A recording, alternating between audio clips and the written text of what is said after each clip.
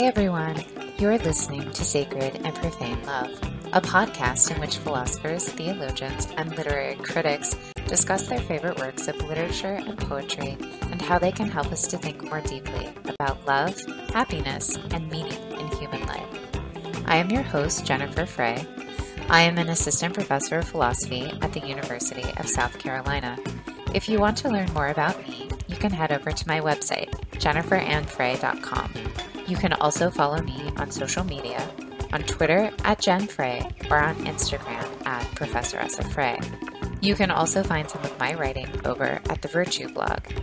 In episode 19 of the podcast, titled Love and Lust and Lolita, I am speaking with the literary critic and PhD candidate in philosophy at Harvard University, Becca Rothfeld. Becca and I will be talking about Nabokov's celebrated novel.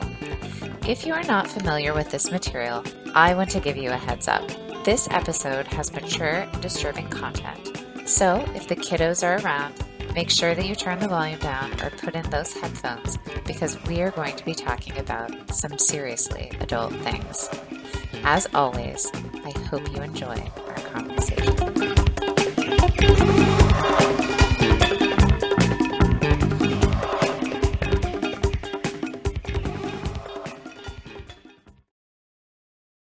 I am super happy to have Becca Rothfeld on the podcast with me this afternoon.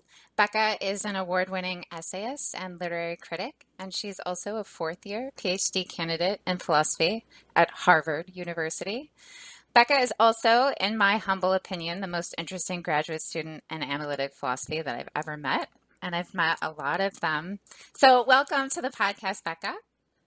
I'm so glad to be here. Thank you so much for having me. So we should tell our listeners that we tried to have this podcast, I think, 3 other times, and we had all these technical difficulties, which were insane, and which turned out to just be the fact that my headphones were broken, and I was too stupid to recognize this. Too stupid, or so, I don't really know what was going on there. So it's finally all working. I'm so excited. And I also just realized this morning that we met by doing a podcast for The Point magazine. Yes, we did. 2 years ago now or something. It was on Me Too. I think we were like the 2 women who were sort of annoyed by Me Too. So. I think since many more have become sort of annoyed by Me Too, so maybe we started it on that podcast. But at any rate, so you wrote an essay recently for The Point mag on Lolita called The Real Lolita. And you talk about Me Too, and so it sort of feels like it's all coming full circle. And of course, I want to talk about your essay in The Point magazine. But I feel like, just to start everything off, we should just start with the basics. Like, why don't you just tell us who Nabokov is and why you, as your Gmail address says, why do you like Nabokov so much? So my Gmail address is I like Nabokov, and I now regret making it that instead of I love Nabokov. People often ask me why, and I actually have no good explanation. But Nabokov is a American-Russian writer who was born in Russia and spoke Russian, but also spoke English and French fluently. So which one did he learn first? Do you know? I think he learned Russian first, but I think that he spoke all 3 as a child. Okay. So he didn't... Initially, when I encountered Nabokov, I was under the impression that he had learned English pretty late in life when he moved to America, but that's not true. He learned English as a child. So it's less incredible, although still incredible, that he writes such amazing English prose. So that's interesting because I had the same impression. One of my first of a series of many existential crises in my life was reading Nabokov. So I was 18 and I read Lolita and I was crushed. I was completely crushed because I thought English was his 3rd language, which maybe it was, but sort of like from the beginning. Yeah.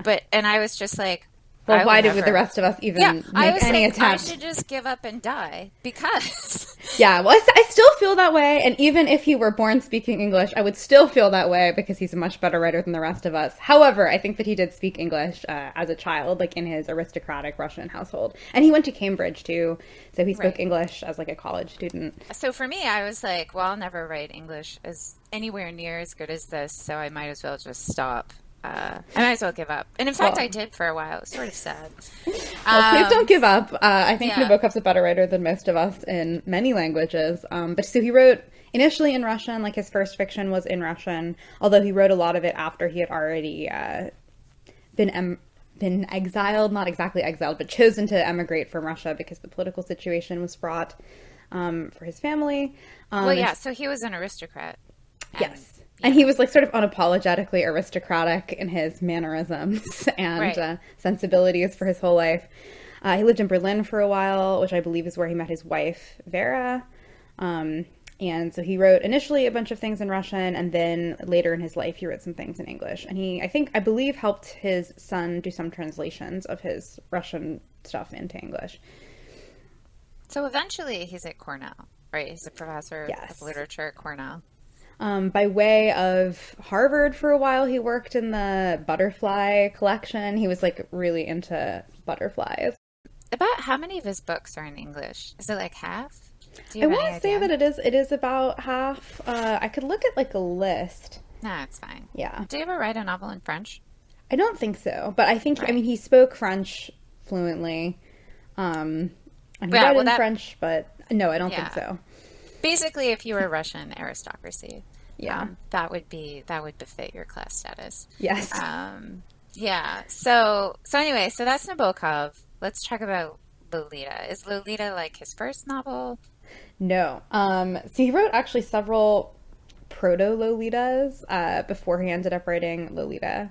So Laughter in the Dark is like sort of a lesser version of Lolita that he wrote a few years before. There's also Novella that's sort of like a proto-Lolita. So I want to say Lolita's maybe like his 10th novel or something. It's the novel that makes him famous, though, correct? Like, Yes. Well, I think he's sort of already like a little bit famous, but Lolita really makes him like super famous. Now that I'm looking at the front of Lolita, which has a list of the novels he wrote, it's actually his 12th novel, not his 10th. Okay. Yeah. And so I think by this time, I think it was like his second novel in English. I believe that Ben Sinister was his first novel in English. But he had been living in America for like a little while when he wrote Lolita. And he was already a pretty well-known writer, at least in the Russian emigre community. Yeah. And so, why do you like Nabokov's writing? Um, Why do you I- love Nabokov's writing? So many reasons. I think Nabokov basically has two modes, one of which is very devious, and I like his cleverness and his cheekiness, but I also love the emotionally rich lushness of his prose. I think just at a sentence level, he's one of the best English prose stylists, and that's probably the main reason why I like him. But I also think that so about half of his writing is just super nostalgic for his childhood in Russia, and a lot of that writing I find pretty intensely moving and like beautifully evocative of childhood. So for all these reasons, I love Nabokov, and Lolita is just a stunningly beautiful book. Every sentence of it is perfect. It really is. Yeah, Yeah. no, it's crazy. It reminds me of Flaubert in that sense, right? Yes. Where there's just every sentence you're like, okay, well, actually, the sentence couldn't be better than it is, and I think that's both very attractive and also maybe a little devastating if you're not quite able to write that way. But yeah, it's an incredibly beautiful novel, which is weird because it's also a gross novel in some obvious way. Yes. So, I mean, I've been spending all morning with my 12-year-old daughter, who's so amazing, and now gosh. I'm talking about a man who serially rapes a girl her age, while being her stepfather. It's Distressing, yes. yeah, it's it's intense, and yet I love this novel. It's a beautiful novel. It's a novel that I want to talk about and read again. And so there's this tension, especially now. I mean, one of the things that so it's a novel about pedophilia and Yes. child rape. In Let's case just- any of our listeners don't know, In the case plot you of the book are- is that this pedophilic guy, whose real name we never learn, but who calls himself Humbert Humbert, a name that captures the grossness of his inner life, ends up marrying this woman who dies because he is sexually obsessed with her 12-year-old daughter, who becomes his stepdaughter, and he ends up raping this girl over the course of 2 years repeatedly. That is the plot of Until Lolita. she runs away. Yeah. Yeah. And then he tries and fails to get her back. The structure of the novel is a memoir, in a sense. Well, it's a weird sort of memoir. Should we talk about that? Yeah, so it's a memoir that it's introduced by this really funny, clever thing that Nabokov wrote, obviously, that is supposedly written by a caseworker, like a psychologist, who's reading over the memoirs that Humbert wrote from prison after he had been arrested, not actually for what he did to Lolita, but for murdering the person that Lolita runs away with when she ultimately leaves him, who's another person who's a pedophile, but one that I guess Lolita likes better. Although, her circumstances are desperate by that point. Right. And supposedly it's not being published until after everybody in the book is dead, because those are Humbert's wishes. Right. So it's sort of like, so basically Humbert is the narrator. It's his perspective on what's happened. It's his perspective on this love story. That's how he presents it. That he loves Lolita. But Lolita has a forerunner, and it's extremely important that Lolita has a forerunner. And this is one way in which we see Nabokov's cleverness, right? So who's the forerunner? So Lolita's forerunner is Annabelle. Or is her name Annabelle, or does he? Absolutely, it's Annabelle. I mean, this is the cleverness is he's drawing directly on Poe. And he calls himself Monsieur Popo at various points in the novel. Humbert refers to himself as Monsieur Poe. Yeah. So Annabelle Lee is right. Annabelle Lee is the poem. Yes, and the girl's name is Annabelle. So she was 12 when he was 12, and so they had a perfectly age-appropriate, reasonable love affair. Totally normal. But they were never able to consummate it because their parents kept interrupting them, and then ultimately when they tried to consummate it on the beach near the hotel that Humbert's parents owned, they were interrupted by some ribald sailors laughing at them. And so I think Nabokov is kind of making fun of psychoanalysis in that he is positioning this story as the root of Humbert's lifelong obsession with 12-year-old girls in some sense, even though it's kind of obvious that he regards that as too simplistic an explanation. Yeah, well, there's also the fact that Edgar Allan Poe had a child bride. Yeah. Right? So Edgar Allan Poe, when he was 27, married Virginia Clemm, who was 13. And he lied about this. So on the marriage certificate, it says she's 21. Oh, wow. I didn't know that. She was 13. Oh, my God. Oh, yeah. And, and I think, his first cousin. I don't know. It was obviously super creepy, but, it's the 19th century, and I don't know. It's just, yikes. the kind of thing that happened, I guess. And was the model for Annabelle Lee. Yeah, she's the model for a lot of Poe's, tortured soul kind of stuff. I mean, so Poe himself loved The Child Bride very much. There's a debate about the exact nature of their relationship. So a lot of people who want to see Poe remain a very unproblematic figure in the American literary tradition, want to insist that, they really lived as brother and sister. Okay, but he was in love with her. Annabelle Lee is about her from all that we can tell. And she does die also. At a young age. I'm not sure how long their marriage lasted, but she does die. And so this, I think, is Nabokov being especially clever.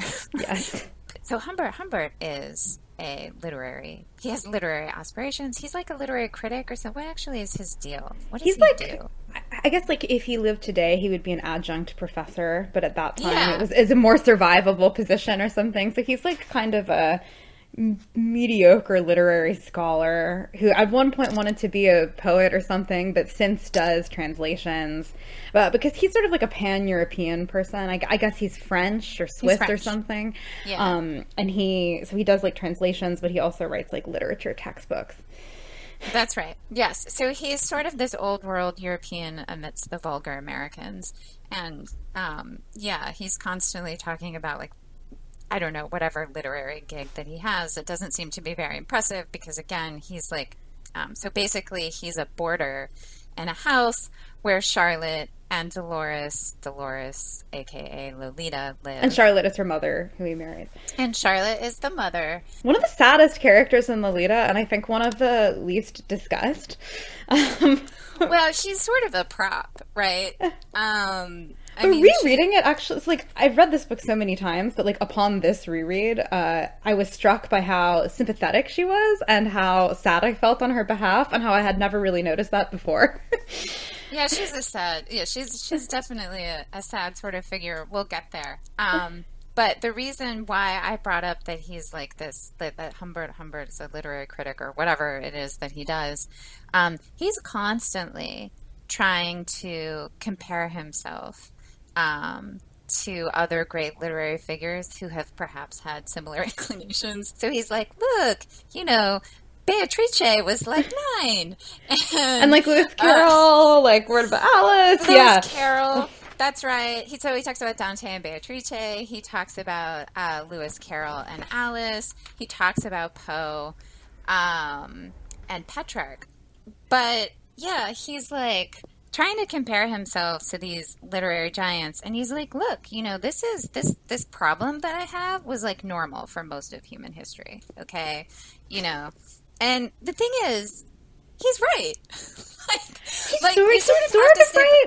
I mean, it is true that, like, in the Tale of Genji, for example, Genji has lots of wives, but, like, his primary wife that he really has, like, a great love affair with, and it is ultimately quite touching. He marries her when she's 13, and she cries initially. And they they play with dolls together. He basically raises her to be like the perfect wife for him, even though they end up having this like beautiful love story, and she's like the primary wife. And by the end of the Tale of Genji, like you're kind of on board with their relationship, but she's like 12. Well, yeah, it's true. So basically, like, as soon as you would menstruate, they're going to marry you off because you're going to have babies because that's like your job, and you're going to marry well, and you're going to keep the family's property, right? I mean, you're just going to keep this thing going. Like, that's your job as a young girl. And I think even the Vatican, so like Vatican City, still had the marriageable age as like 12 until like, I'm not kidding, until like 20 years ago. And somebody just like sort of pointed it out, like, hey, this looks bad. It does like, it looks quite bad. I think this is no good. And so he's sort of like trying to elicit all of this sympathy for himself on the one hand. And then on the other hand, he's like, I am a complete pervert and like a mess, Yeah.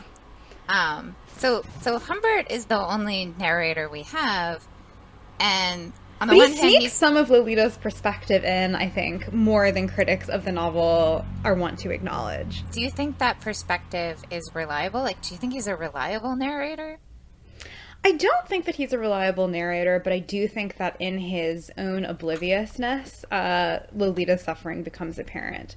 So there's like the one scene in the book where Lolita is walking ahead of him with one of her friends, and they're talking, and he hears her make some remark about death and how the worst thing about dying is that everybody dies alone. And he has a brief moment where he thinks to himself, I realize I didn't know anything about like Lolita's inner life because I was so obsessed with her body and with having sex with her that I never really gave a thought to her inner life. And in fact, she's like a total stranger to me.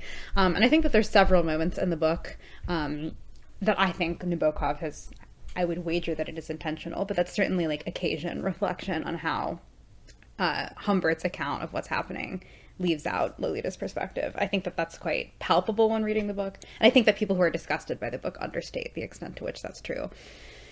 One of Humbert's obvious problems, of his many problems, is that he's really never able to, even from the very beginning, he's never able to see Lolita as like her own person, separate from him. She's just an object of his lust from the very beginning.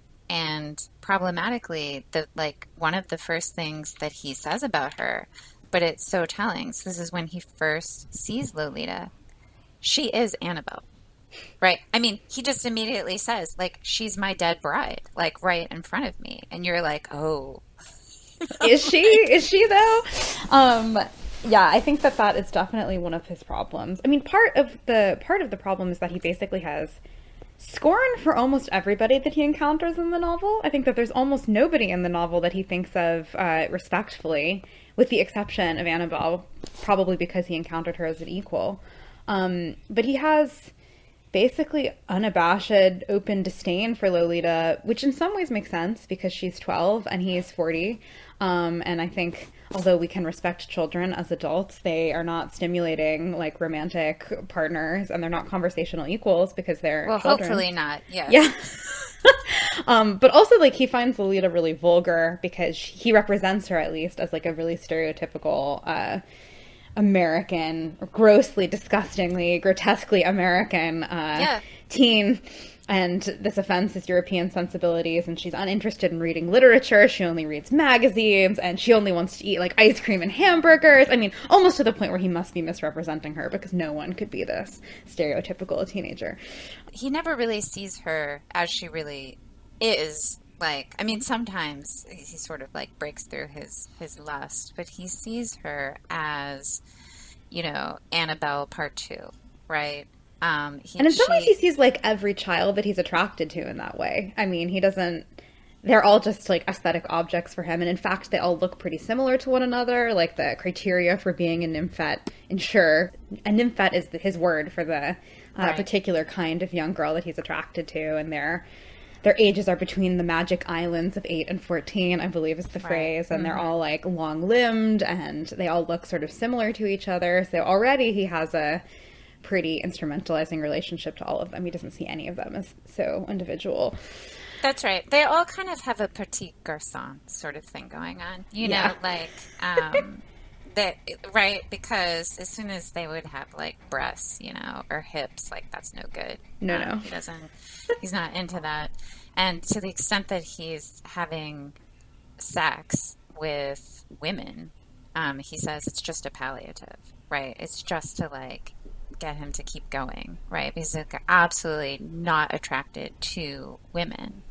So the reason that he meets Lolita is because he's looking for a place to live, and Lolita's mom, Charlotte, has this room, right? So she's offering a room to someone, and he shows up to take a look at the room, and he hates it, right? He's like, oh God, I don't want to live here. This is terrible. I definitely don't want to live with this vulgar American woman who thinks, right, that she knows some French and is like sophisticated, but isn't. And then he sees Dolores, right? And then he all decides of a sudden, to stay. This is a place. I must live here, right? So we're already like, oh geez. So Charlotte, let's talk about Charlotte. I really pity her. I mean, I think it's telling that like, so when I first read this book when I was like 12, it didn't offend me morally. I had no inkling of the fact that maybe what Humbert was doing was wrong. I read it as completely unironic love story, and I was completely unsympathetic to Charlotte because I took Humbert's view of her. And Humbert is, I mean, unremittingly so insulting in his descriptions of Charlotte as sort of like this. He calls her scornfully like a handsome woman, like she's big and graceless, but in fact she's in love with him, and it's sad. Yeah, it is really sad. So Charlotte also is unable to see what's right in front of her nose. Like, she's also not really in contact with reality, because if she were, she might sort of pick up that this guy is creepy and has the hots for her, at that time, I think, 10-year-old daughter. And she's quite mean to Lolita as well. Like, she doesn't like Lolita very much because she perceives Lolita to basically just be intruding and getting in the way of her burgeoning romance with Humbert. She's very impatient with Lolita. Yeah, that's true. She's a little hard on Dolores. So the dad died somehow, tragically, and so Charlotte's trying to raise Dolores by herself, and it's clear that she's very frustrated with her, and for which I obviously have a lot of sympathy. I'm raising two, I have a 12-year-old daughter and a 14-year-old son, so they are frustrating creatures. It's a bad age range, it's true. And I mean, a 2-year-old's a frustrating creature too, but it's like more obvious, and she feels like, you know, the way a lot of parents of teenagers feel, like, you're lazy, you're wasting your potential, like, you're interested in all the wrong things. And, like, it's all true, you know, actually, of Dolores. But you're right. She is pretty hard on her. And there also is this strange, you know, thing where, so in a sense, she does see Lolita as in the way of her romantic interest, which is with Humbert, which is hilarious because Humbert sees Charlotte as the obvious obstacle to the only thing that he wants, which is Lolita. And then very conveniently, what happens? Well, so she discovers his diary that he's written in this illegible scrawl that he thinks no one will ever be able to decode, and he's documenting his obsession with Lolita. And Charlotte, when cleaning his room one day, after they've already been married, and he's convinced Charlotte that he loves her, she reads the diary. He tries to convince her that it's notes for a novel, which is like one of Nabokov's like winking gestures. She freaks out, writes a bunch of letters to her friends that she intends to post, runs out into the street, and is hit by a car and dies. Immediately. Immediately. Although she has written a letter to Humbert in which she says that she's willing to forgive him for his pedophilic impulses for Lolita and that perhaps they can be together if he like apologizes and says that he loves her. Yeah. Yeah, it is super sad. Yeah, well, I think that to me, like, one of the most gut-wrenching bits in the novel is when Charlotte writes her first letter, the one to Humbert. Oh, yeah. She just sort of pours out her heart, like, in this very desperate way, like, oh, I love you, mon chéri, and it's like this bad French. And, you know, she somehow can't even say mon chéri properly, and she spells it wrong or something. And he's so disgusted by this. Like, gushing, over-the-top affection. But, of course, he also exploits her vulnerability and is like, yeah, I love you too, and now I'm gonna seduce your daughter. And she's just such a pathetic figure. Like, once they get married, she does all these home improvement projects to make the house nice for him. Yeah. And in fact, I think that she might be the ultimate victim of Lolita. Well, of course, Lolita is also a victim, but I do feel quite bad for Charlotte. I suppose as I am now I am an aging woman, an adult, I feel that her loneliness is sad to me. Yeah, no, I think she is a sad figure. And part of it is that somehow she's either through her own insecurity, her own vulnerability, her own desire for Humbert, she's sort of like oblivious to what's going on right in front of her. In a way that Lolita is less oblivious, right? I think Lolita gets it. Well, Lolita has a crush on him initially. Yeah, so let's talk about that. I don't think she quite understands the stakes, because I don't think that she quite has any idea what it would actually be like to enter into like a romantic relationship with like a 40-year-old pedophile. But she does perceive herself to have a crush on him because he has, I think he describes it as like, I don't know, like leading man in a movie, good looks. He's like big and hairy and French and so appealing to 12-year-old girls. Right, he's apparently very hairy. Yeah, he talks about that a lot. I mean, she likes Humbert. She likes being around him. They have, even before Charlotte dies, they have these, I don't know, how should we describe some of their encounters? I mean, they're obviously sexual from Humbert's point of view. They have like a flirtatious relationship, yeah, I would say. From Lolita's perspective, a flirtatious relationship. Yeah. So Lolita is, I mean, she's a really interesting character because she's not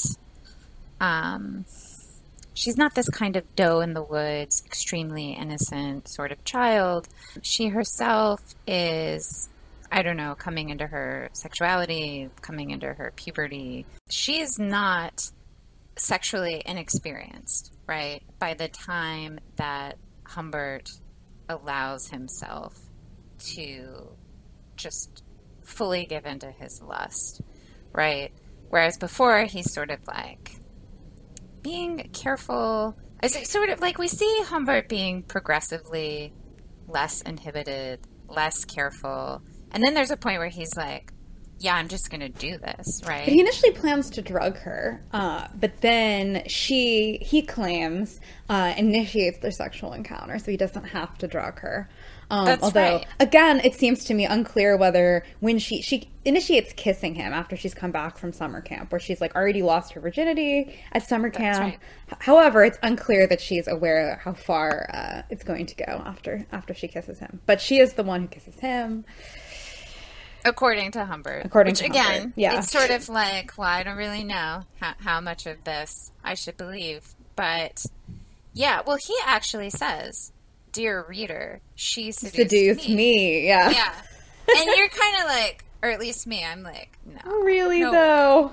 But that's sort of his perspective, is like, he's kind of, in a way, I think he's a little disappointed, freaked out, that she isn't a virgin, that she isn't this sort of, Snow White pure thing that he's thinking. But I think he also kind of likes it because he has all these passages where he says that, like, what he finds irresistible is sort of the mixture of vulgarity and innocence that Lolita embodies, that physically she's just a perfect, like, innocent specimen, and yet her temperament is so debased. I think he likes the combination to some extent. That may be true, yeah. I mean, look, he's definitely obsessed with Lolita. And he's obsessed to the point of being ridiculously stupid. And I think that's one of the more honest features of the novel, is kind of like how lust / love / obsession are really hard to disentangle in any obvious way. Right? It's like, is it love? Is it lust? Is it obsession? It's all of them, right? He, like, picks her up from camp. He initially tells her that her mom is having surgery. He doesn't tell her that she's dead. Right. And so after they've been gallivanting around on a road trip for a little while, and he has allowed himself to be quote-unquote seduced by Lolita. After Lolita gets tired of having sex with him over and over and sort of demands to be taken to her mother and to check in on her mother, he then abruptly tells her that her mother is dead, which leads to, I think, one of the more wrenching passages in the book, where she leaves and she goes and she cries, and then she comes back and he says, at the hotel we had separate rooms, but in the middle of the night she came sobbing into mine and we made it up very gently. You see, she had absolutely nowhere else to go. And that's the end of part 1. Yeah. Yeah. And that is a really heartbreaking scene. Because it's one of the moments where Humbert is in contact with reality, right? Where he seems to be telling us something very true, namely that he has sort of cornered his prey.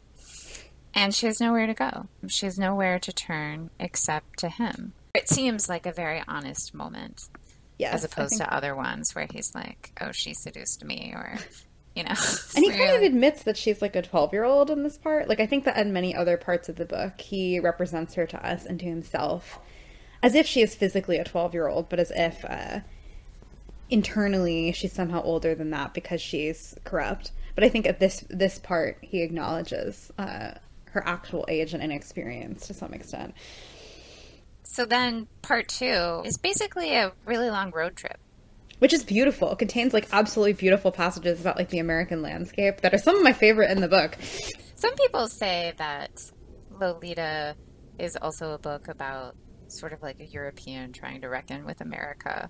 Which Nabokov himself sort of... He says that in his famous afterword, where he, like, rejects all these interpretations that people have given of the book, he says that if any interpretation is right, then maybe the one according to which Lolita represents the English language, or like American vulgar English, that interpretation comes closer to the truth than any of the others. So it's like sort of about his affair with American slang.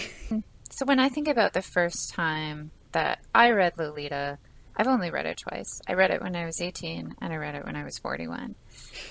Felt very different. I loved it both times, although in a different way. But yeah, the first time I read it, the pedophilia stuff was sort of interesting, but it seemed like really remote to me. The thing that really struck me was his use of language. The fact that this was a work of dazzling beauty, but not just that. It's sort of like he does things with English that are surprising, that you don't expect, that you're like, oh, I didn't really know you could do that. right? Yeah. And and so yeah, I think the first time that I read the novel, I was like, well, the real love affair in this story is with the English language. And maybe that was how I sort of, um, settled it in my mind that this was a fine book, But right? I think that Oh, the that's real romance sort here of is. true. I think that that's sort of true. And in the afterword, he says something about how, like, the real tragedy in his life is that he's been exiled from his native language, and he's like no longer able to write in Russian because he's no longer able to write for a Russian audience or live in Russia. And so I think that maybe this is a narrative about expulsion from childhood that is parallel to his transition from his like native, the language of his childhood, to the language of his adulthood. And so it's, I guess, both a tragic story and like a love story. But I do think that the language itself is like so palpably erotic because it's so beautiful to read aloud. Like, it's so visceral. Well, it's definitely erotic in the very classical sense where you're just passionately drawn to it, right? Like, it calls you out and you are in awe of it. But it's full of like alliteration and stuff. Like, it's very like sensuous prose. Like, some people write beautiful prose, but it's not sensuous. Like, Henry James writes like beautiful, ornate prose in the way that like a classical sculpture is beautiful. But like Lolita is written in like this very like carnal language that even when you're reading it, your mouth like moves along with it. Well, yeah. I mean, I think one of the things that was so striking to me about it from the beginning was like, I didn't understand you could write about sex like that. I think it's actually beautiful sex writing, which I know is a controversial, uncomfortable thing to say, but like, I think one of my favorite things about this book is it's like an erotic masterpiece, and then he's such a careful observer of her body, and like all the parts of her body that he talks about are not like the traditionally sexualized parts of a person's body. Like, he notices like the crenellated band of her shorts and like her monkeyish feet, I think is at one point, and like it's so beautiful. Yeah, but it's also creepy.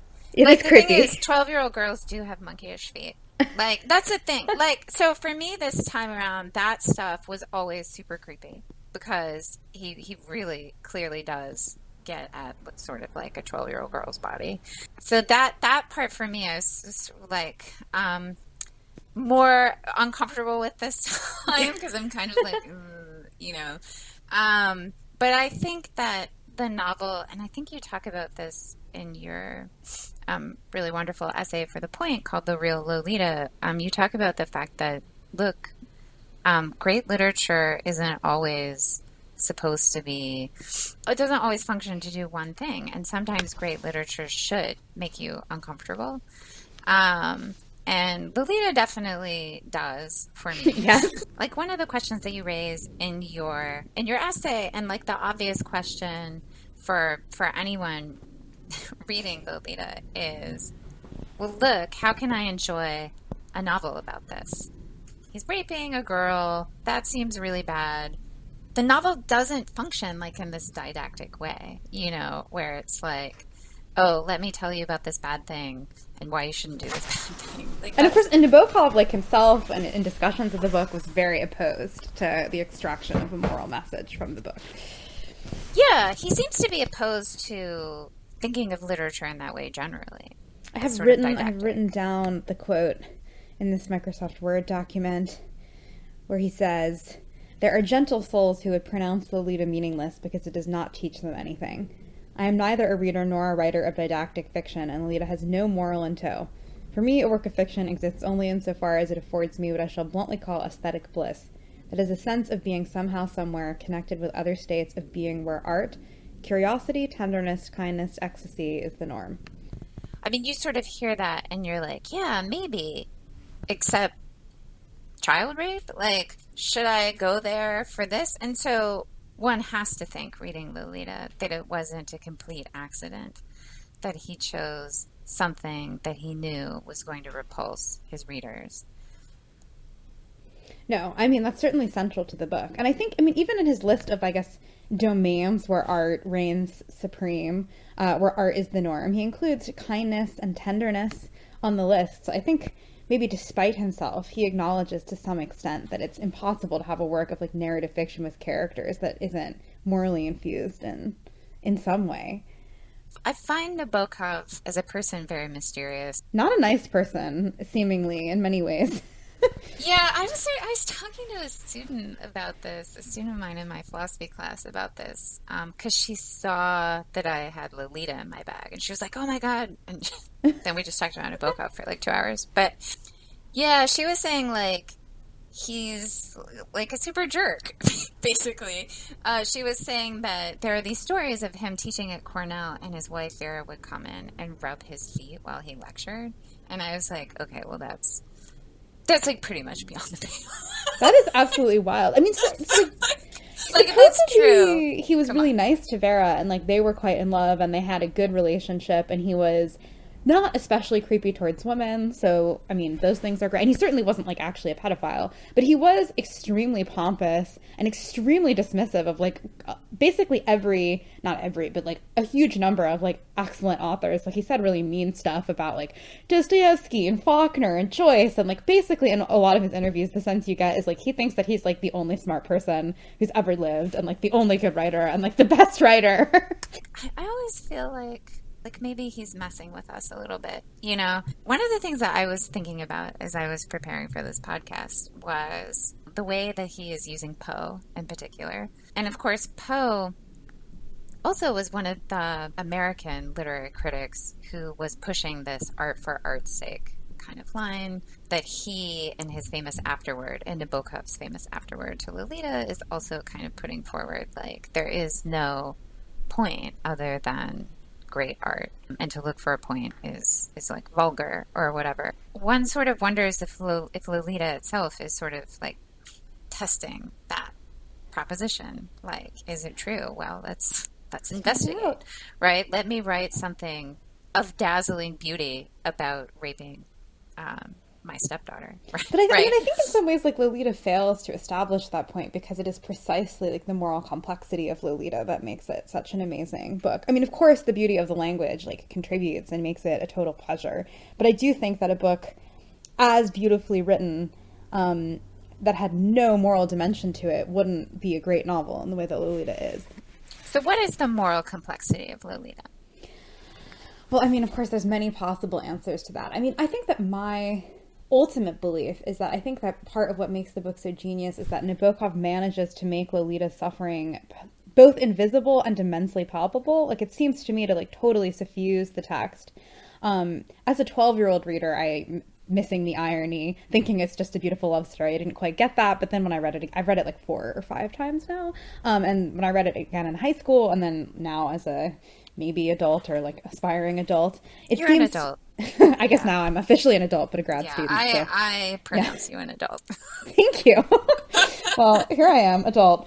And I feel that like Lolita's, this conspicuous silence is a very palpable presence in Lolita. And so I think that whether or not Nabokov intended to do that or acknowledged that that's what he was doing, he manages in this ingenious way to have a completely myopic narrator be the person who's telling the story, but in such a way that even though Humbert is completely unaware of these things, they seem very obvious to a reader.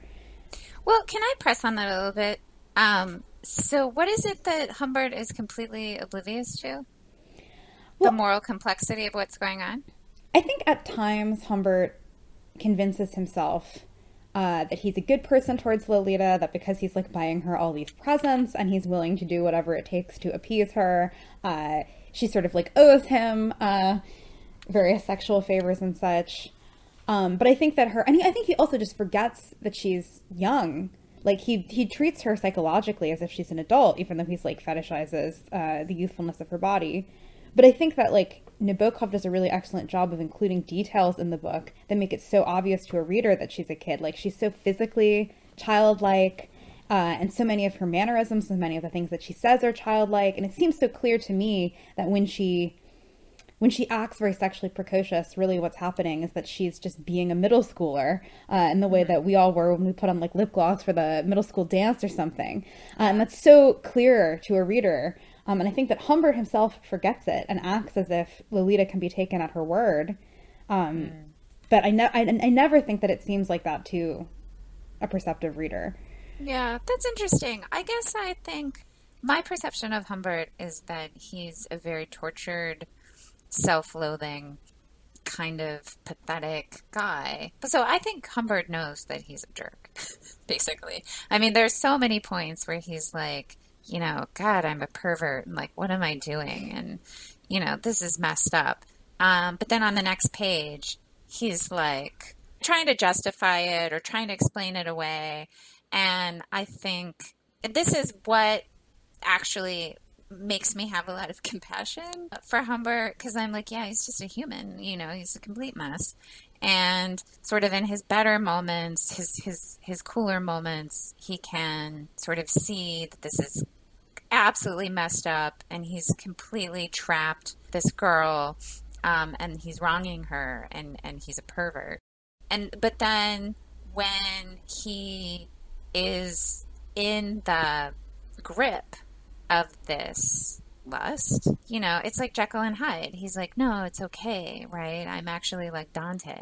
I think he's a complicated guy. I think there's a lot of self-loathing, which actually contributes. It's the fact that like Humbert hates himself so much that he basically is just like, well, whatever, you know, I'm a lost cause, so I might as well really enjoy this. But towards the end of the book, when Humbert is kind of more in tune with the reality that he's got to give up Lolita, like he's not going to get her back, you know, he can't. I mean, he makes this sort of sad last-ditch effort for him it's a big deal because she's an adult physically and he still finds that he loves her upon encountering her again. She's pregnant, right? Yeah. I mean, that's got to be like the least attractive thing for him. Although he does have brief thoughts of Lolita having a child that he can in turn seduce. Right, which is one of the sickest moments in the whole thing. He's like, oh, she could incubate another nymphette. Which, like, and you're like, oh man, God. This is really dark. Thereby becoming just like her mother, just a stepping stone to another. So Humbert is like, I mean, he's really, really gross, but also seems to be in contact with this, like to some extent. He sort of recognizes it. But he also insists, especially at the end, that he truly loves Lolita, that this love is eternal. And you're sort of like, you know, let's consider for a moment that this is true, that he in some sense loves Lolita. What is the sense of this love? Like, what is the use of the term love in this context? I think the sense is that he still finds himself totally drawn to her, right? That in a way that is obsessive, in a way that he can't escape, right? And that I think is love in a sense. It's not a very good love, but it does capture that traditional sense of eros, right? Of just being drawn out of yourself to something else that you want, even when maybe it's actually bad for you. Or for the object of your love, in this case. Well, yeah, I just always think of Plato in the Republic, who's the guy? He's like Leonidas or Leonantus, or I can't remember his name. But he's the general who like is obsessed with looking at dead corpses. And he like knows that it's creepy, but he just can't help it. I mean, that's a kind of eros. Now it's deformed. If we think of the ladder of love, it's like way down on the bottom. It may not even be on like the first rung.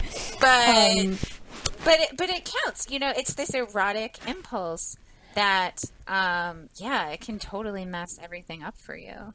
So, I mean, I'm not sure that I do think that he loves Lolita, despite his own protestations to the contrary. And I think that might, I mean, I sort of reject like Plato's picture of love precisely because I think that it is so unconcerned with like the specificity of the object of love. I mean, I know that there's like lots of scholarly debate about whether once you reach the stage of recognizing that what you've always been pursuing is like the form of the beautiful, or maybe the form of the good. Maybe they're the same, maybe they're not, who knows? But like, are you permitted to like continue to love the person that you like first fell in love with? Or are you supposed to devote like all of your aesthetic resources to just appreciating the form of the beautiful? And it's quite unclear. And I mean, I think that Humbert is, in some ways, his relationship to Lolita is like quite platonic, because what he's trying to access through her is the ideal nymphette that he's like been pursuing since he had this relationship with Annabel Lee. And so, I mean, I do think that like there is something very poignant about his relationship to Lolita, because he can't live without the idea of her. He can't stand to give up the idea that he will be satisfied and that he'll be able finally to get into contact with whatever it is that he wants. But I'm not sure that, given his total disregard for her as a person, for her internal life, even though he's quite attuned to the specificities of her body in a way that I think is like makes for beautiful erotic writing, I don't know that I think that he loves her, probably for the same reasons that I like reject Plato's account of love. Yeah, so it's interesting. Well, so I'll just now plug episode 3 where I talked to Tal Brewer about this. Tal Brewer, amazing philosopher, who is, I think, maybe has a forthcoming book on Eros in which he tackles exactly this problem about Plato's view, and then he sort of brilliantly brings in this idea of a kind of stereoscopic vision. And anyway, he's got like some complicated theory about this and how to work through exactly this problem and save Plato's view. It reminds me of your conversation about Madame Bovary to some extent, because I mean, Emma Bovary is sort of doing a similar thing. Like, in each of her lovers, like, she is seeking some ideal kind of satisfaction that no person can actually, like, afford her. And really, it has nothing to do with any of the people that she is involved with. That's right. Brilliant. Yes. Episode 4. Yeah. Which I listened to. I think it was episode 4. But, like, I actually think this is also, I don't know if this is right. But when I was reading this for the second time, all I could think about was Madame Bovary. Because you sort of have, I mean, it's like so many of the same themes are there, right? You have someone who has a preconceived vision, right, that they put on someone else. So in this case, we have Humbert, who has his Annabelle, and then, you know, just sees it in Lolita and is like, oh, I can finally have it, right? This thing that I always, that I've been wanting for like the past 20 years, it's like finally here, except it's not Annabelle, right? And except the thing that he wants is like this idyllic, you know, one afternoon, which it's a fantasy, which he then projects onto this little girl. And of course, he ruins her in the process, and also obviously ruins himself. And this does feel sort of like very much what happened to Emma Bovary. I mean, I sympathize with, not with Humbert's behaviors, but I sympathize with the desire for some kind of all-satisfying, like all-encompassing union with the meaningful. So I understand what both of them are seeking and why. But I also find that Emma Bovary is, like, in general, a much more sympathetic character, because I can understand why her circumstances would push her to have this attitude towards the people she loves. She's, like, forced into marriage because she, like, exists in a social situation in which she's not able to, like, pursue a job and so on and so forth. So, like, for her, this, like, way of relating to people, like, makes more sense. And, like, I find Emma Bovary to be one of the more sympathetic characters, although she's obviously in many ways, like, unappealing and unkind to those around her in literature. Whereas, although Humbert is wonderfully sketched, and in some ways one of the moral dimensions of this book is that it is so empathetic to this horribly monstrous person, I think ultimately I find him less forgivable than Emma Bovary. Well, I love Emma Bovary. I have, like, enormous compassion for her. She was a wreck, of course, and completely messed up, and obviously things didn't go well for her. But I have a lot of sympathy for her. I still have sympathy for Humbert. I think with you, I'm not sure if you have, like, no sympathy for him or I just have, like, less. a little sympathy for him, but not as much as for her. But I also feel like this whole 2-year joyride, it's a joyride from his perspective, that they're taking, you know, they're just driving from motel to motel throughout the States, like going nowhere because all they're doing is having sex.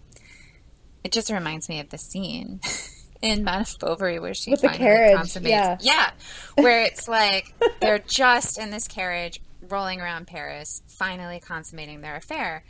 And it's the same sort of metaphor, right? Like they finally have just completely closed themselves off from reality, right? From anything other than this sexual desire. And and like, yet it's unsatisfying, like, because I mean, I guess like the destinationlessness of the journey in some ways represents the like unfulfillability of Humbert's desires. Like, you think that he, as soon as he consummates it, that's the end of book one, and you wonder, like, when before you start part two, like, is this going to change everything for him? Like, is his life going to be elevated in this kind of like quasi-religious way that he expects? And then of course not. No, he's just going to drive indefinitely.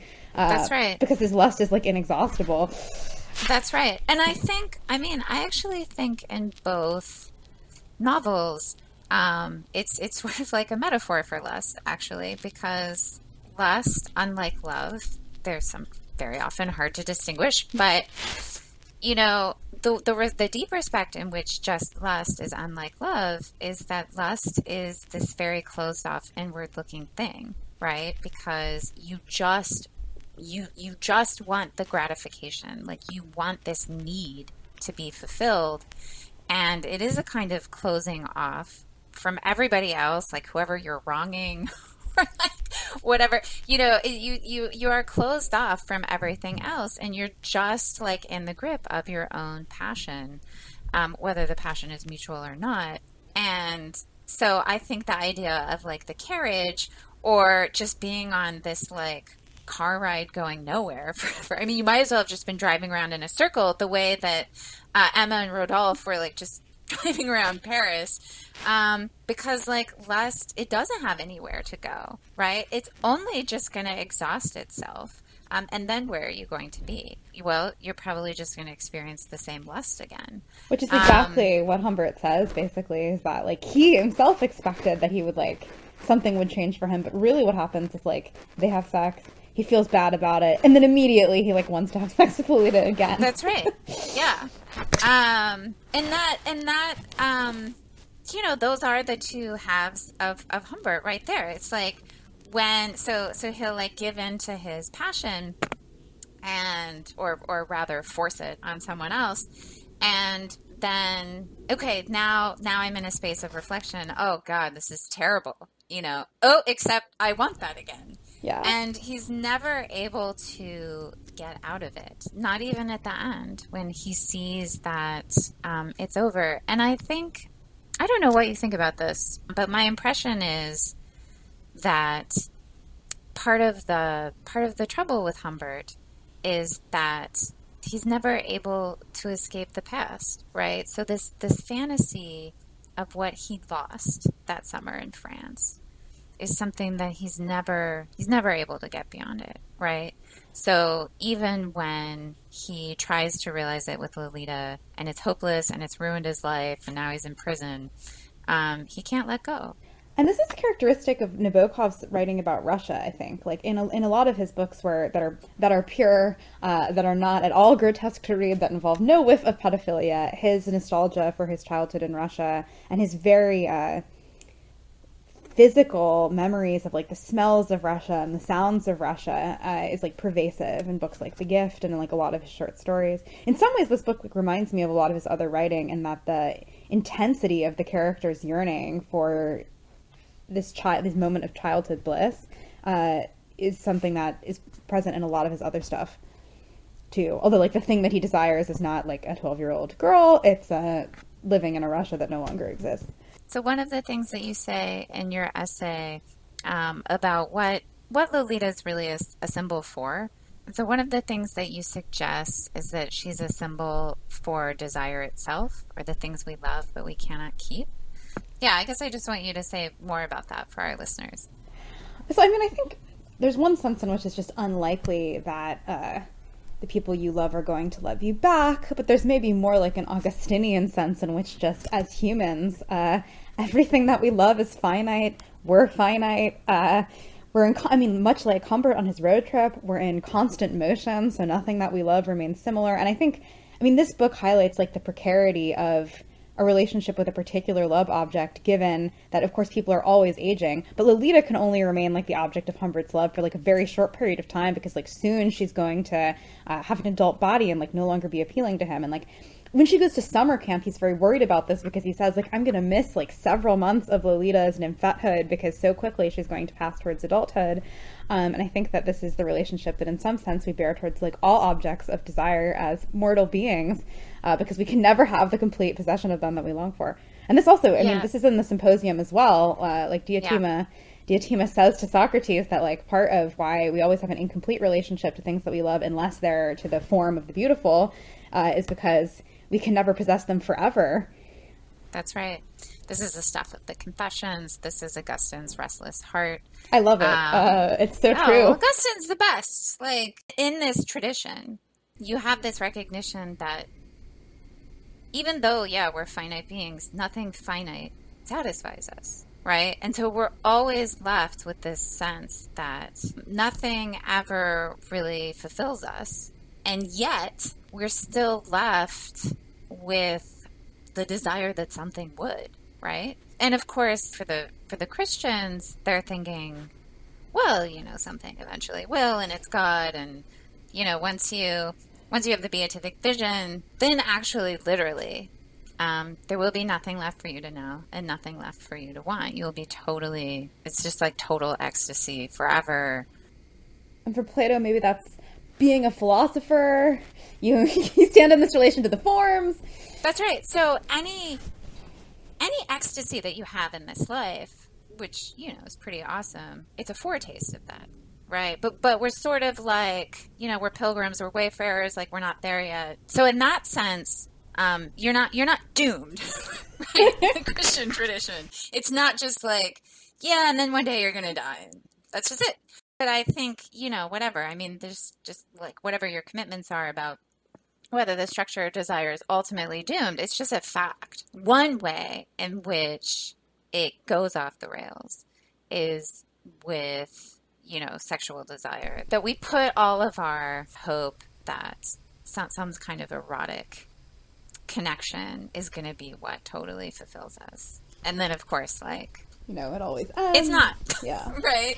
I mean... This reminds me of Iris Murdoch as well. I think that, like, there's whiffs of, like, the sea in here, and that's also, like, an amazing book about, like, erotic fixation, in which the character's entire sense of meaning, like, derives from his sense that if he were reunited with this person that he loved, that everything else in his life would suddenly seem fulfilling to him, and, like, they would have this, like, perfectly complete union. And, of course, he's, like, totally delusional in, like, much the same way that Humbert is.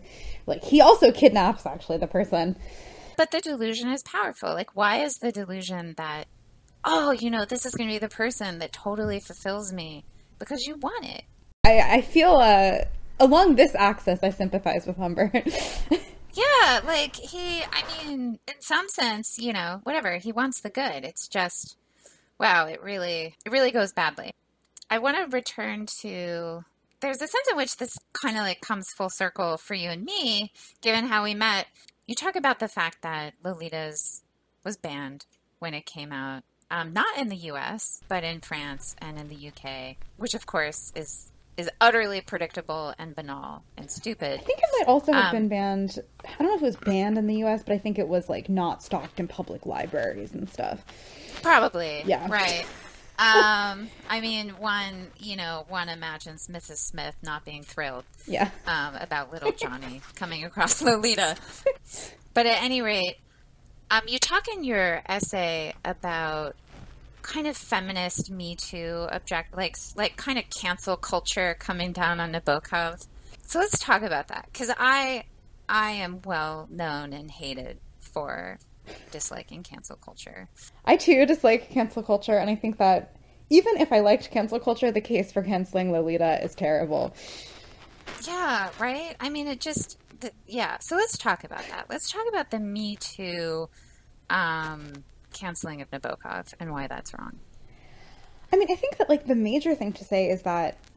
So Nabokov himself, while an unfriendly guy, is not a sexual predator. This book is not autobiographical. I mean, to my knowledge, and I think to nobody's knowledge, did Nabokov even sexually harass adult women.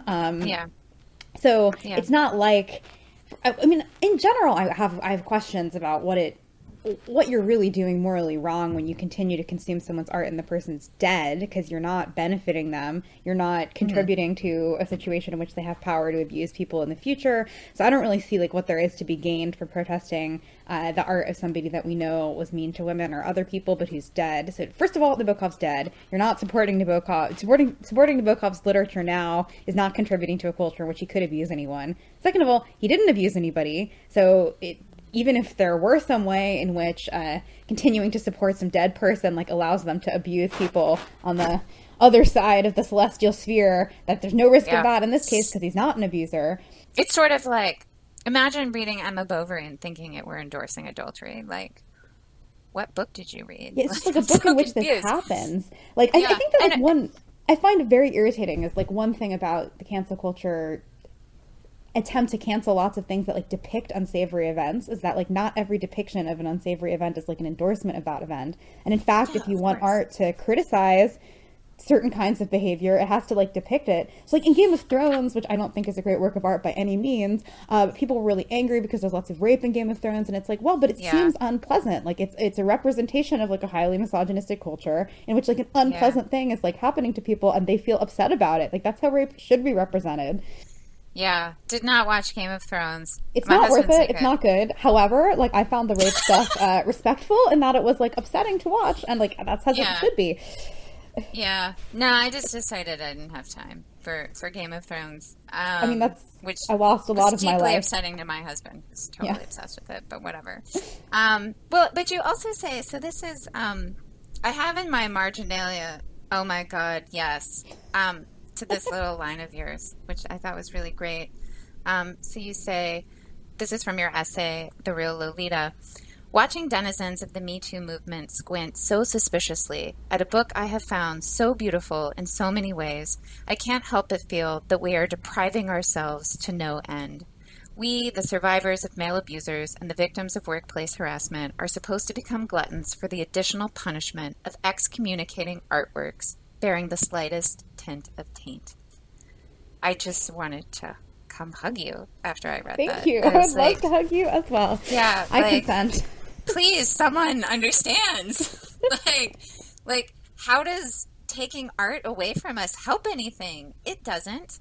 Only if you had the absolutely perverse belief that this was a novel putting forth Humbert Humbert as like a good guy or someone like or like this story was like heartwarming or something. It's hard to the story is like devastating. A work of art that is good that would be like such a straightforward endorsement of like terrible behavior. I mean, I feel like basically the only case ever to be made for excommunicating a work of art or philosophy or scholarship that brings people joy or interest is if there's some very clear direct connection between the consumption of the thing and putting the person in a position to abuse more people. But that's, I mean, that's rarely true. Like even when you download John Searle's articles off of your university library system, you're not like putting money into John Searle's pockets, you know? Yeah. Also, John Searle is the worst. Yeah, I mean, I'm not. I don't derive lots of joy or pleasure from reading like John Searle's essays, but the connection between. I'm sorry. Yeah. Yeah. And again, I think it just sort of comes back to the central tension. I think the thing that like really upsets people is that it's so beautiful, you know, and they're like, this should never be made beautiful. And that's something that they all say. Like in every essay that I read, that was one of these essays that had a headline like, rereading like Lolita, I realized it's misogynist. Like every person is like, I was obsessed with this book. And that's when I realized that something was wrong. But like they all have to make some sort of concession to its beauty because it is just so beautiful. Yeah, because it is. Yeah. So, you know, at the end of the essay, you talk about, you return to the first scene where there's a real legitimate sexual encounter between Lolita and Humbert Humbert. Not the scene where he rapes her for the first time, but that is, you know, a very sexual encounter nevertheless. And you talk about how they're having this playful exchange with the apple, and how the apple sort of in a way is like a symbol of their passion or the carnal nature of what's going on, and how it's delicious, it's delectable, and how the novel sort of has that quality. And all of that is true. But I also wondered, the apple to me seemed really obvious in another way, and that is that, to go back to Augustine, right? What did the apple represent in the story of creation, the story of the fall, right? Lust. What Augustine calls the lust of the eyes, and how we can be so easily overwhelmed with the good that we see that we want, right? That we can no longer hold in our own consciousness that, like, oh yeah, it's like the one thing God said like not to do. It was like the only thing he said not to do was eat the damn apple. Like, how is it that you couldn't manage that? Well, actually, the honest truth is, it's like really easy for humans to be stupid in exactly this way. And, Augustine ends up calling it concupiscence, fancy Latin word, but it really is this sense of, the passion of what is delectable and right in front of you. But it's another signal that if that maybe somewhat obvious reading of the scene is correct, it's just like another, it's another obvious place where, like, Nabokov is signaling, like, this is a little messed up, right? I mean, this isn't, we're meant to think, like, hey, this is a sin, right? Like, yeah, like what's certainly happening isn't exactly, like, this is lust, Anyway, I wonder if you think that's part of what's going on in that scene, if that's part of what the apple represents. I think that certainly is part of what the apple represents, but I think in some way the symbol is like perversely repurposed by Nabokov, because both the apple itself and Lolita as a sort of parallel figure to the apple just becomes so appealing. Like, so she's eating the apple, which she's calling capital D delicious. I have the passage open, and it says, she grasped it and bit into it, and my heart was like snow under thin crimson skin. It's just so deliciously appealing to read that it like really seduces you into wanting to be on Humbert's side, at least in this scene. I think that it's very hard to keep Lolita's subjectivity in mind, because the descriptions of her as a physical being are just so delectable. Like, he says also, she was musical and apple sweet. Like, it's just so good. Yeah. And I guess that makes the sinfulness of it that much more upsetting. Yeah. Anyway, thank you so much, Becca. Thank you so much. This was so fun.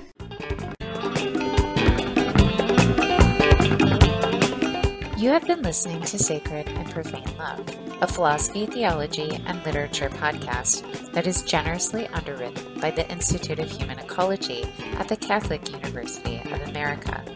If you enjoyed listening to this podcast, please share it with your friends and definitely leave us a 5-star review on iTunes. We need those reviews in order to become more visible to others. And if you are on social media, you can now follow the podcast on Twitter @Eudaimonia Pod.